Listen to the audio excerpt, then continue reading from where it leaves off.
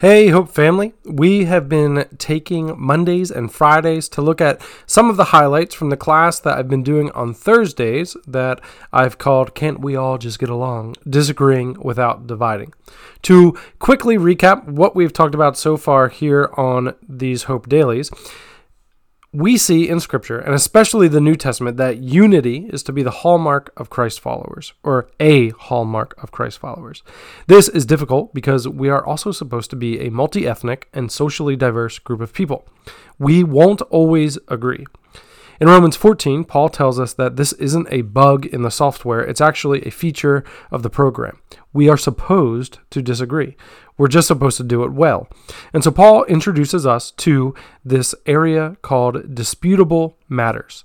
These are issues that we are to intentionally and thoughtfully form personal convictions around, but we are not to quarrel over them or to hold other people to our personal convictions.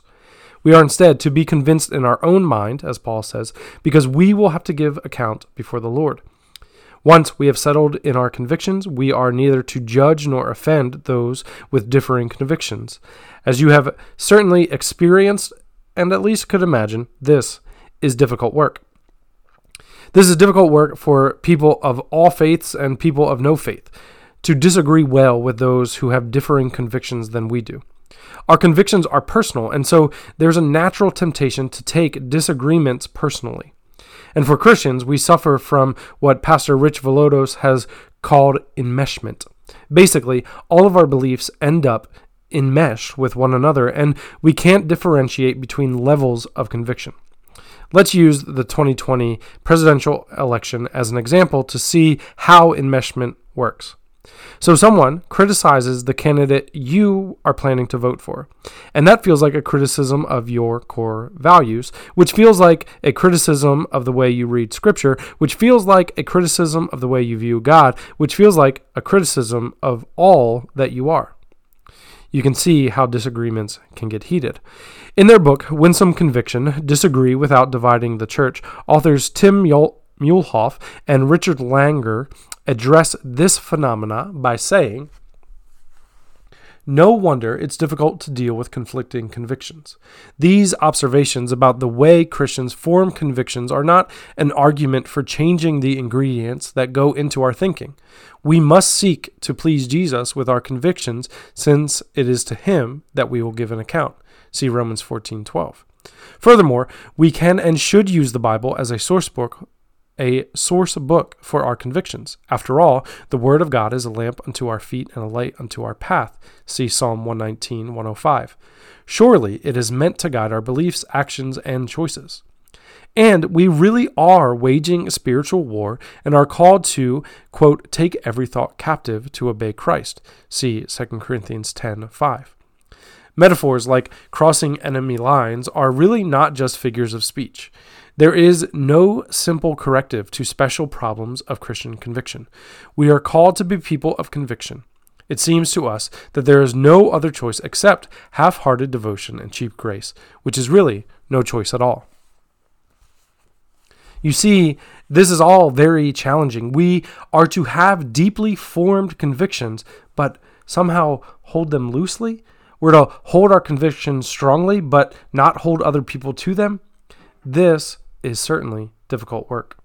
One thing they share in the book that was extremely helpful to me was the spectrum of conviction. Unfortunately, I think this is best taken in visually, and this is a podcast, which is audio only. So I have added a link to a picture of the spectrum of conviction in the show notes, but even if you don't have it in front of you, I'll talk us through it, and I think it will be helpful. So, in the spectrum of conviction, there are 4 movements along this spectrum. We start on the left with confessional beliefs. These are the areas that all Christians would have stated agreement on. Maybe you've recited the Nicene Creed or the Apostles' Creed, or maybe you've just said, Jesus is Lord. That is a confessional belief. It is absolute in nature. It is theological. It's kind of abstract rather than concrete, and it asserts a timeless truth regardless of culture or society. So we start with those confessional beliefs, and then we move right to moral mandates. Moral mandates are the first step in taking an abstract belief and operationalizing it or putting it into action. Moral mandates cover both spiritual issues related to worship as well as ethical concerns over how we treat our fellow man. A good example would be Jesus' summary of the law. He says to love the Lord your God with all of your heart, soul, mind, and strength, and to love your neighbors as yourself. Clearly, this moves us closer to concrete action. But loving God and loving neighbors still would need more clarification. We can also see in Jesus' summary of the law that he starts with a confessional belief and moves to a moral mandate. Love the Lord your God with all of your heart, soul, and mind. This comes from Deuteronomy 6 and the prayer known as the Shema, which says, Hear, O Israel, the Lord your God is one. This is a confessional belief that Jesus moves into a moral mandate of loving God and loving neighbor. So, from moral mandates, we then move to core values. Moral and spiritual mandates almost always require further explanation. See again, love your neighbor as yourself. This is a moral mandate, but it remains vague. Who is my neighbor? And what does it mean to love them? Even at this point along the spectrum, we are unlikely to find many disagreements. Take, for instance, the three stated core values of our church. We value living by faith in God, we value the priority of people in our church, and we value our reflection of Jesus. We could send these three statements to 1,000 different churches, and I don't think we'd receive very much, if any, pushback. The pushback comes in how we prioritize our values. Most humans, let alone Christians, share the same basic values. The reason we all look and act so different is not because of our values, but how we prioritize our values. Prioritization of these values is where there begins to be some friction among Christians. Differences in confessional beliefs and moral mandates can be swallowed a bit easier because they are things that we merely assent to. We believe them, we say them, but our core values are personal. They are where we begin to feel our convictions. It also gets hairier because this is where the wounds come from teammates, not from outsiders. If we disagree on confessional beliefs, then I'm a professing Christian and you aren't. We can coexist, we can partner together, we can be friends, etc. And we know that these differences exist between us. But if we agree on confessional beliefs and moral mandates, but our values are different, I begin to feel hoodwinked or stabbed in the back when you act differently than I expect. How we prioritize our core values will inevitably be deeply personal, and they will inform the last movement on the spectrum, our guidelines for conduct. Here is where our moral mandates and core values find expression in actual policy decisions, responses to ethical dilemmas, and plans for action within a specific context. They answer the question, how can I best honor Christ in the time and place and circumstance where he has placed me? Deep breath. Now, that was a lot. I understand. Let me see if I can give a quick recap that hopefully will be helpful. We move from theological, abstract, toward the practical and concrete.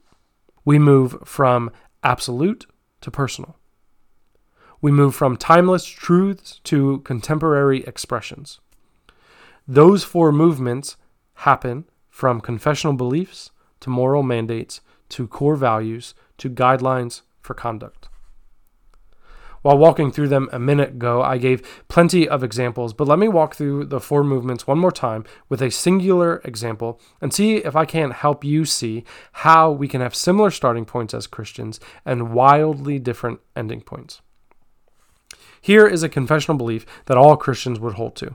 God created humans in his image. It's from Genesis 1:26. So that is our confessional belief. Then we move to a moral mandate based on that confessional belief.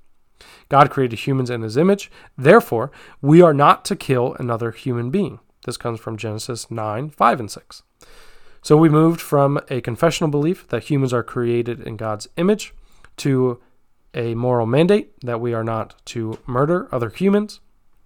Then we move to core values. Therefore, we value all human life. So, how does that confessional belief, God created humans in his image, that moral mandate, therefore we do not kill humans, that core value, therefore we value each and every human life, play out in guidelines of conduct? Well, we oppose abortion. We oppose euthanasia. We oppose the death penalty and war and any type of violence. We support religious liberty for all people to worship as they feel called. We support equal access to food and shelter among all people.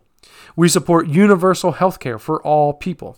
We support a universal basic income for all people.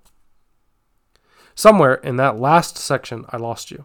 You were nodding along. I get it. Yeah, humans are created in God's image, so we don't want to kill, and we value all human life. And yeah, abortion is bad, and yeah, war, I guess. Well, okay, I see it a little bit. Death penalty, I'm not so sure.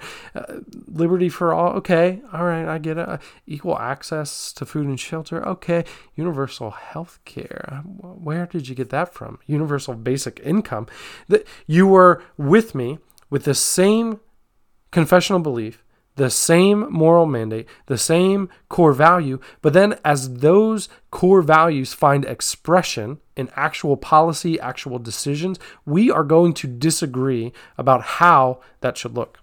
You can see how two Christians can both take their faith and their Bible seriously and both walk side by side, step by step for quite some time, but at some point, the expression of their beliefs, moral mandates, and core values will look different. They will both seek the same ends, valuing human life because it is the image of God, but through very different means. So, again, I know that was a lot. I have, again, placed a picture of the spectrum of conviction in the show notes. Take a look at that and start to think through some of the things that you hold most strongly. Maybe think through some of the arguments that you've had over the past year and work through the spectrum of conviction. Where were your disagreements? Were they over core values? Were they over moral mandates? Or were they over guidelines of policy? Can you start to see how someone would end up somewhere different than you, even if they have the same core values as you? Think through the implications of that. What does that mean? How do we then be a unified body if we all have different ideas of what our guidelines for conduct should be? How should we treat and act towards one another when we have these differences? How can we disagree without dividing?